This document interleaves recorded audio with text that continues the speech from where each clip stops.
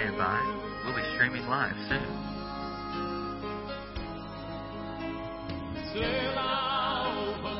Good morning, guys out there, folks all over the place.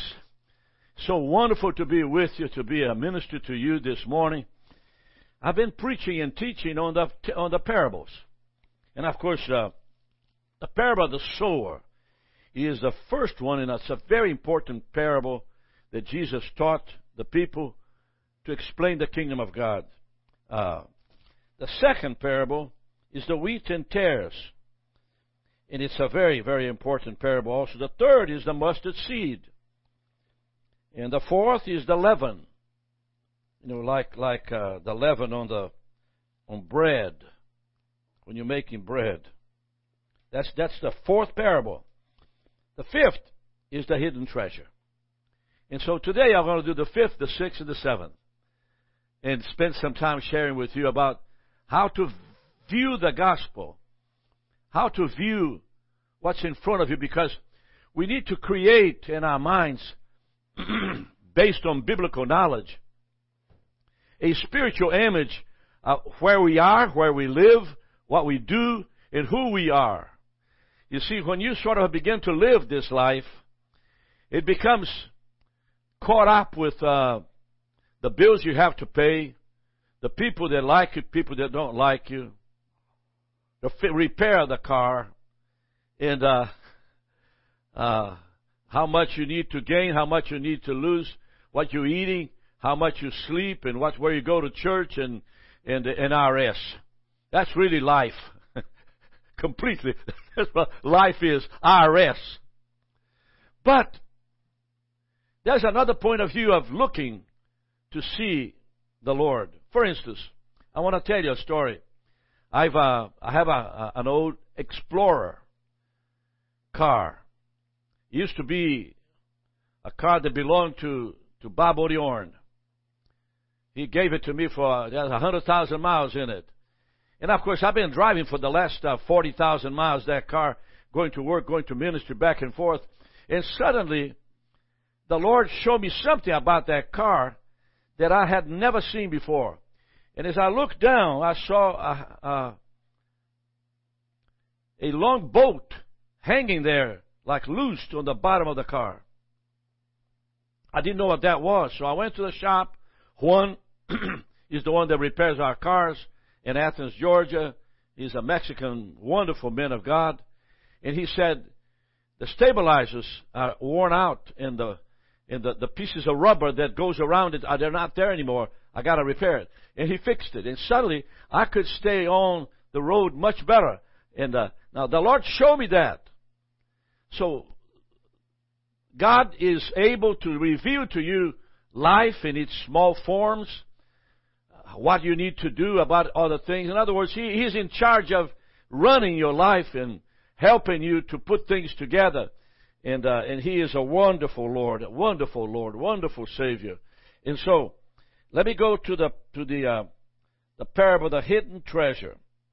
And I'll begin with it. It says, the kingdom of heaven is likened to a treasure hid in the field.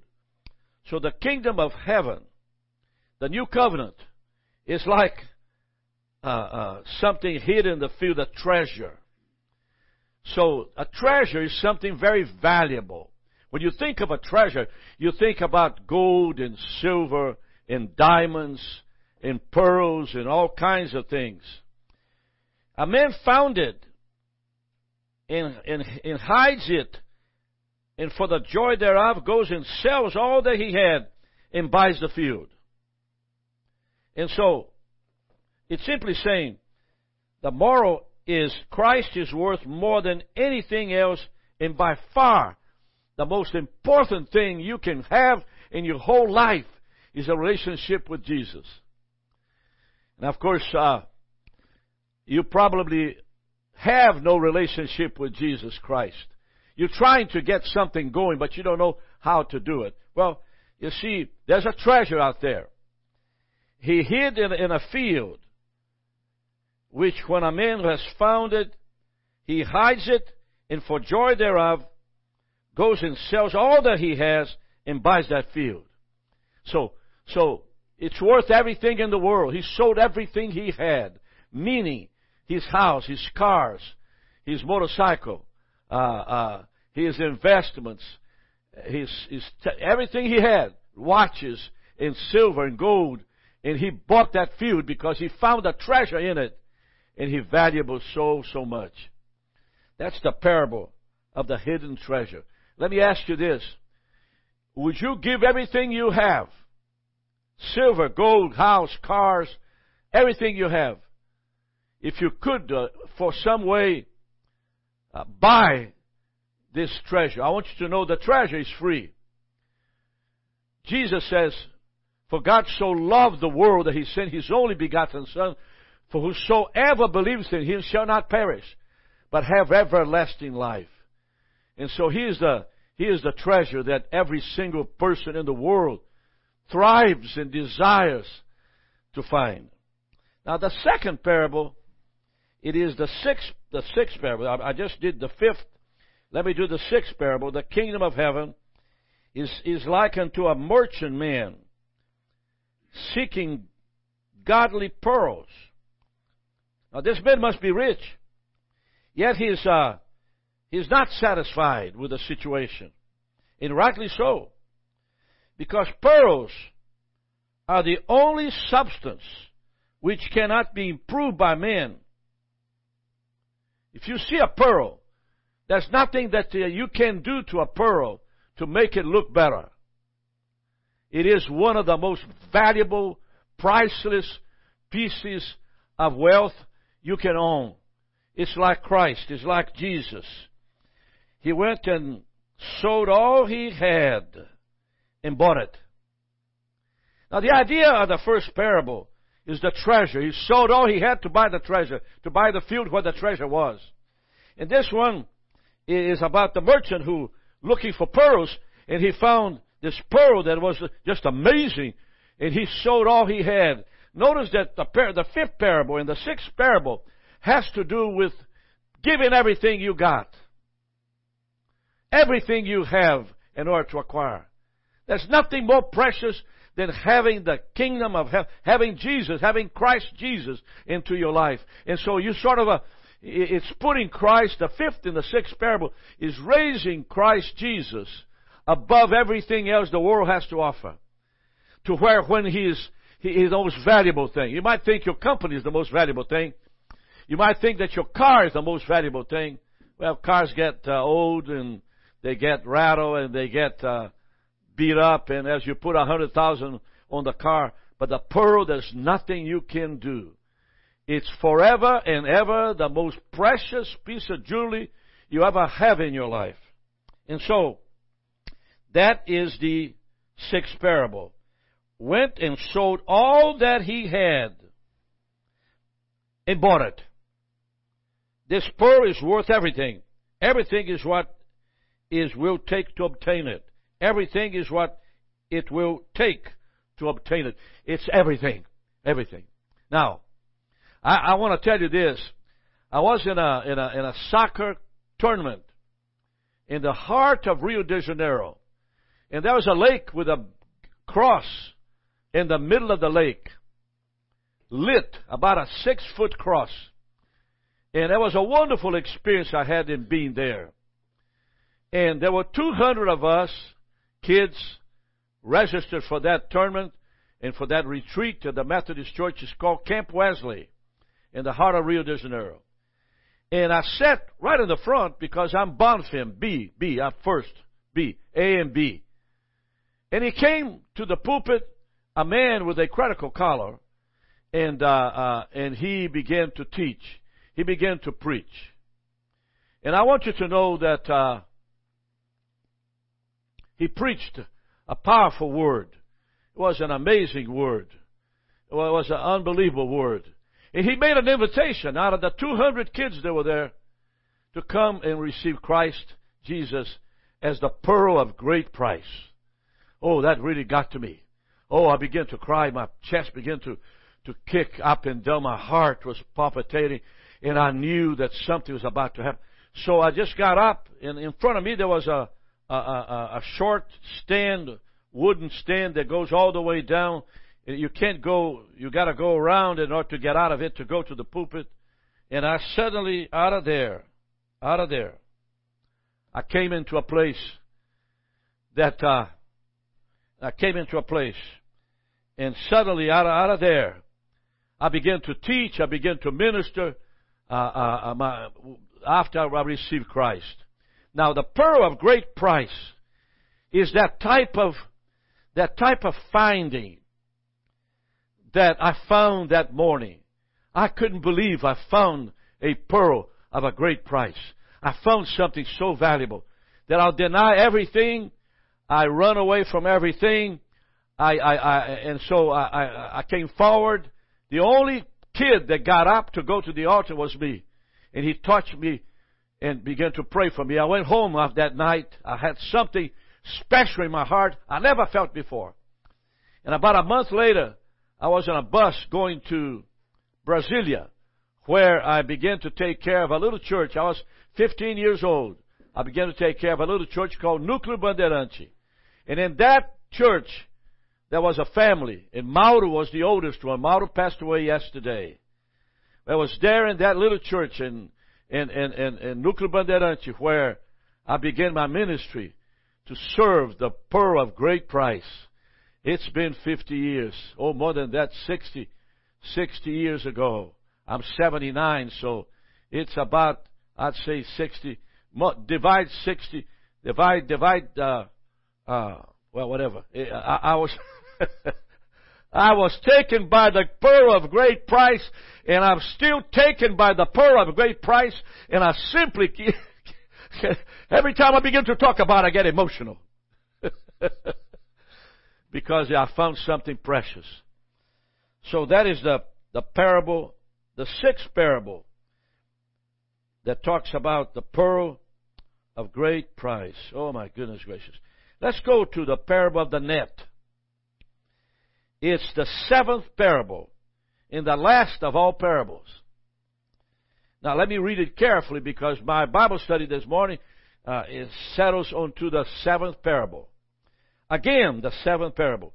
The kingdom of heaven. Notice that all the parables relate to the kingdom of heaven, explaining what's about to come in eternity. The kingdom of heaven is like unto a net that was cast out into the sea and gathered of every kind. All types of believers come into the church. The liberal, the conservative, the dead, the born again, the angry, the bitter, the resistant, the one that can't forgive. All of it. The net takes everybody in together. Which when it was full. Now, the idea of being full here is that the dispensation of the church is about over. The church age is about over. America has thousands and thousands of churches. There's revival everywhere, but the churches are empty. And when it was full, when the church age is over, it's almost over, they drew to shore and sat down and gathered the good into vessels, but cast up the bad away. Now the good here are those who put their trust in Christ, who have not resisted the gospel of Jesus Christ, who have surrendered their lives to Christ, who have respected and honored the Holy Spirit without blaspheming the Holy Spirit of God. Those are the good ones. And the story says that they drew to shore and sat down, gathered the good into vessels, but cast out the bad one away. What is the bad away? Of those that have rejected Christ. Those that have laughed and ridiculed about Christ. And if you study very carefully this scripture, you're going to notice this. That there's a lot of people that will resist and continue to resist the Lord of glory, and they will answer to God in the day of judgment. Don't you spend your time with people that resist and reject Christ. Try not to do that because it's not the thing to do. You don't want to. You don't want to do that. And so, here's the end of this story. So shall it be at the end of the world. At the end of age. This is not going to be continuing on and on and on, 1 century, 2 centuries. We're closer to the coming of Jesus now than never before. If you look how nature is responding, if you look how the church is empty, if you look at the revivals that are breaking throughout the world, it's happening. In Brazil especially. You see, we've just been there. The revival in Brazil is, it's not 2 weeks of prayer in the chapel. It's forever worship, on and out, on and out. Churches are packed with people. Millions are coming to Christ in Brazil. It says, the angels shall come forth and sever the wicked from among the just. What do you mean by that? It means that when they drew to shore and sat down, the gathering of separation between the just and the unjust will be done by the angels of God. It's not going to be done by you. God, Jesus, with His angels, will judge those who have rejected the cross of Calvary.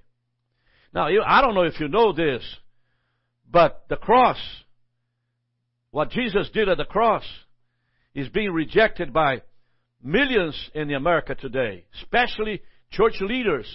They're rejecting the cross. Well, why are they rejecting the cross?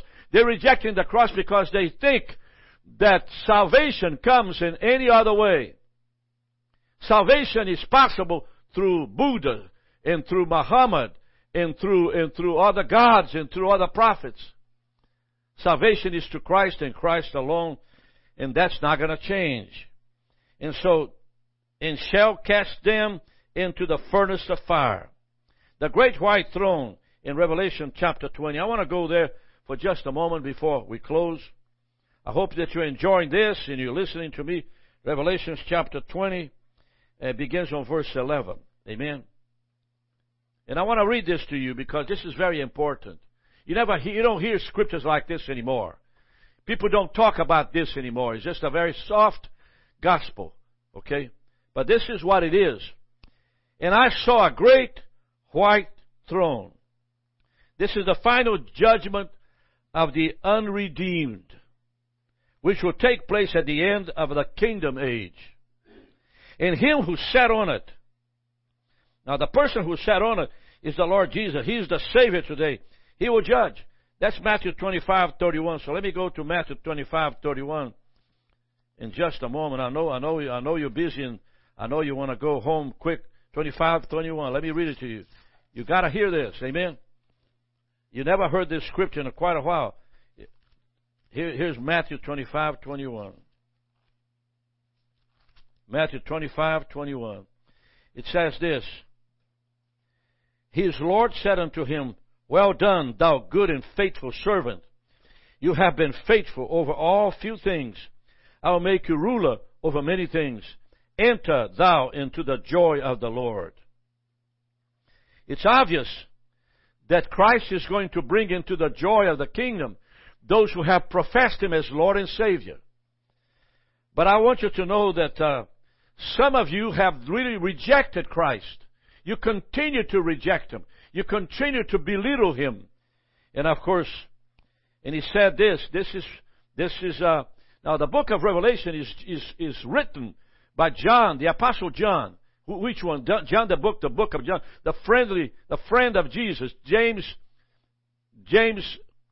and John, the best friends of Jesus. It says, and I saw the dead. Now, let's read it again. And I saw a great white throne. And Him who sat on it was Jesus, whose face the earth and the heaven fled away. And there was found no place for them. And I saw the dead, small and great, standing before God. And the books were opened. And another book was opened, which is the book of life. And the dead were judged out of those things which were written in the books according to their works. Everything that you do is put on a book.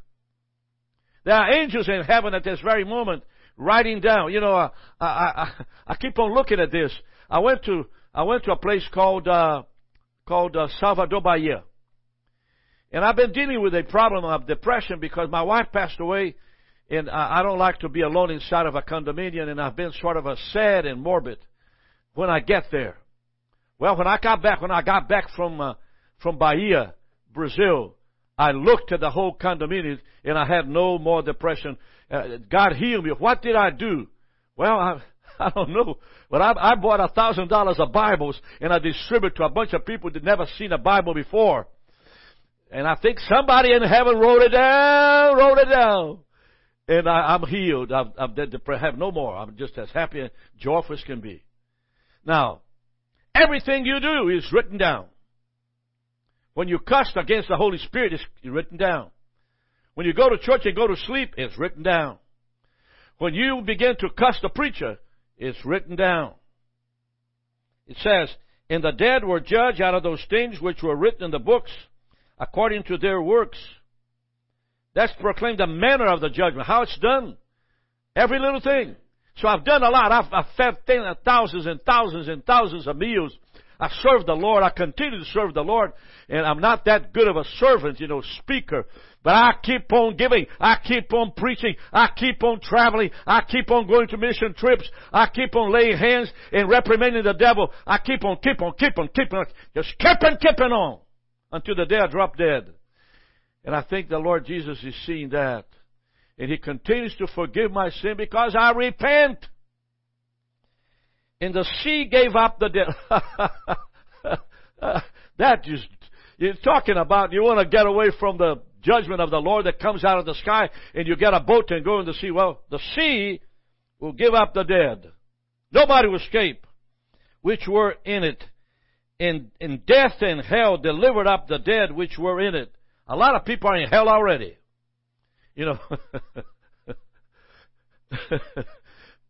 Catholics say there's a purgatory. Well, I say to you, if you want to go to purgatory, just go to Guarulhos, the airport in São Paulo. That's purgatory. It's the worst airport I've ever seen in my whole life. That's where all the Catholics are, in the purgatory. That's where it is. And they will judge every man according to their works. They will judge every man. I'm talking about everybody in the world that died in the sea. The sea will give up the dead. They will be judged. Woo, woo. And death and hell were cast into the lake of fire. Combined included the wicked of all ages. What is the wicked? I'm not talking that you sort of drink a beer and get drunk. You're wicked. I'm not talking about you that somehow don't go to church is wicked. I'm talking about those of you who reject Jesus Christ as the Lord of life. That you laughed and ridiculed Him. And ridiculed His servants. I tell you, I've seen people judged because they have ridiculed and put me down, harassed me. What I'm saying to you is there a lake of fire somewhere in eternity. And you don't want to end up in there. You want to serve the Lord. Give all you got to Him. And ask repentance for your sins and keep on going. Don't run from the call in the kingdom of God. And let me read verse 15 of chapter 20 of Revelations, written by the Apostle John. The Apostle John, John, the book of John, Matthew, Mark, Luke, and John, that's the one. Now listen to verse 15. This is really important. And whosoever was not found written in the book of life was cast into the lake of fire. This includes every individual who isn't redeemed. Beginning with Adam and Eve, all the way to the 22nd of January, whatever the month is, February 2023. In other words, it applies to all of you. That is, if they didn't come back to God. So let me ask you this, and I'll go to the parables again. And I'm on the 7th parable chapter. Amen. Let me go to the 7th parable. So it shall be at the end of the world, the angels come forth and sever the wicked from among the just, and they shall cast out the wicked into the furnace of fire, the great white judgment. There shall be wailing and gnashing of teeth, because there will be judgment. Now, I want to ask you a question this morning. Why are you rejecting the pearl of great price? Why are you rejecting the treasure in the field? Why are you rejecting, like a tear that has no purpose, no meaning, and produce nothing, and become someone that tries to hurt the wheat? How dare you to be in a place to where there's no growth into your life? Let me ask you this. I want to pray that you repent of your sins. So I want you to lift your hands and touch the screen of your computer and repeat after me. Say, Lord Jesus, I know that there will be a great day coming when there'll be judgment by the angels of God. As the net took all over everybody in, they'll be taken to the shore. And your angels will separate the wheat from the tares. Your angels, Lord, will convict of the pearl of great price. Your angels will come in and have a treasure exposed to you in the middle of nowhere. Some will sell everything to purchase. And Lord, I ask you that you forgive my sins. That you repent of everything I have done ever in my personal life. That you strengthen me to become a vessel of honor. And oh God, before the church age is over, I want to proclaim to everybody I know, God, I'm not going to be timid and shy. I'm going to speak up. I'm stand up. I'm going to proclaim. I'm going to put my hand forth and say, in the name of Jesus, I confess and I say that you repent of your sin. You see, a lot of us are sitting on the pews and we're treating Jesus as if somehow He's not enough. When there's an invitation, you never get up. You stay there as if somehow you want to sort of argue the point. And I'm here to say to you, if you know Jesus, you should be at the altar crying to God to forgive your sin, and you repent before everybody. When you will repent inside of your living room, watching TV doesn't count. Repentance is something you do in public. If you confess me before men, I will confess you before my Father who is in heaven. And if you deny me before men, I will deny you before my Father who is in heaven. This thing about confession is an open thing. You in it or you're not. You in it or you're not in it. And you have to deny, you have to give everything you got. And, oh, hallelujah. Hallelujah. Oh God. Father, God, I pray for those that are listening this morning.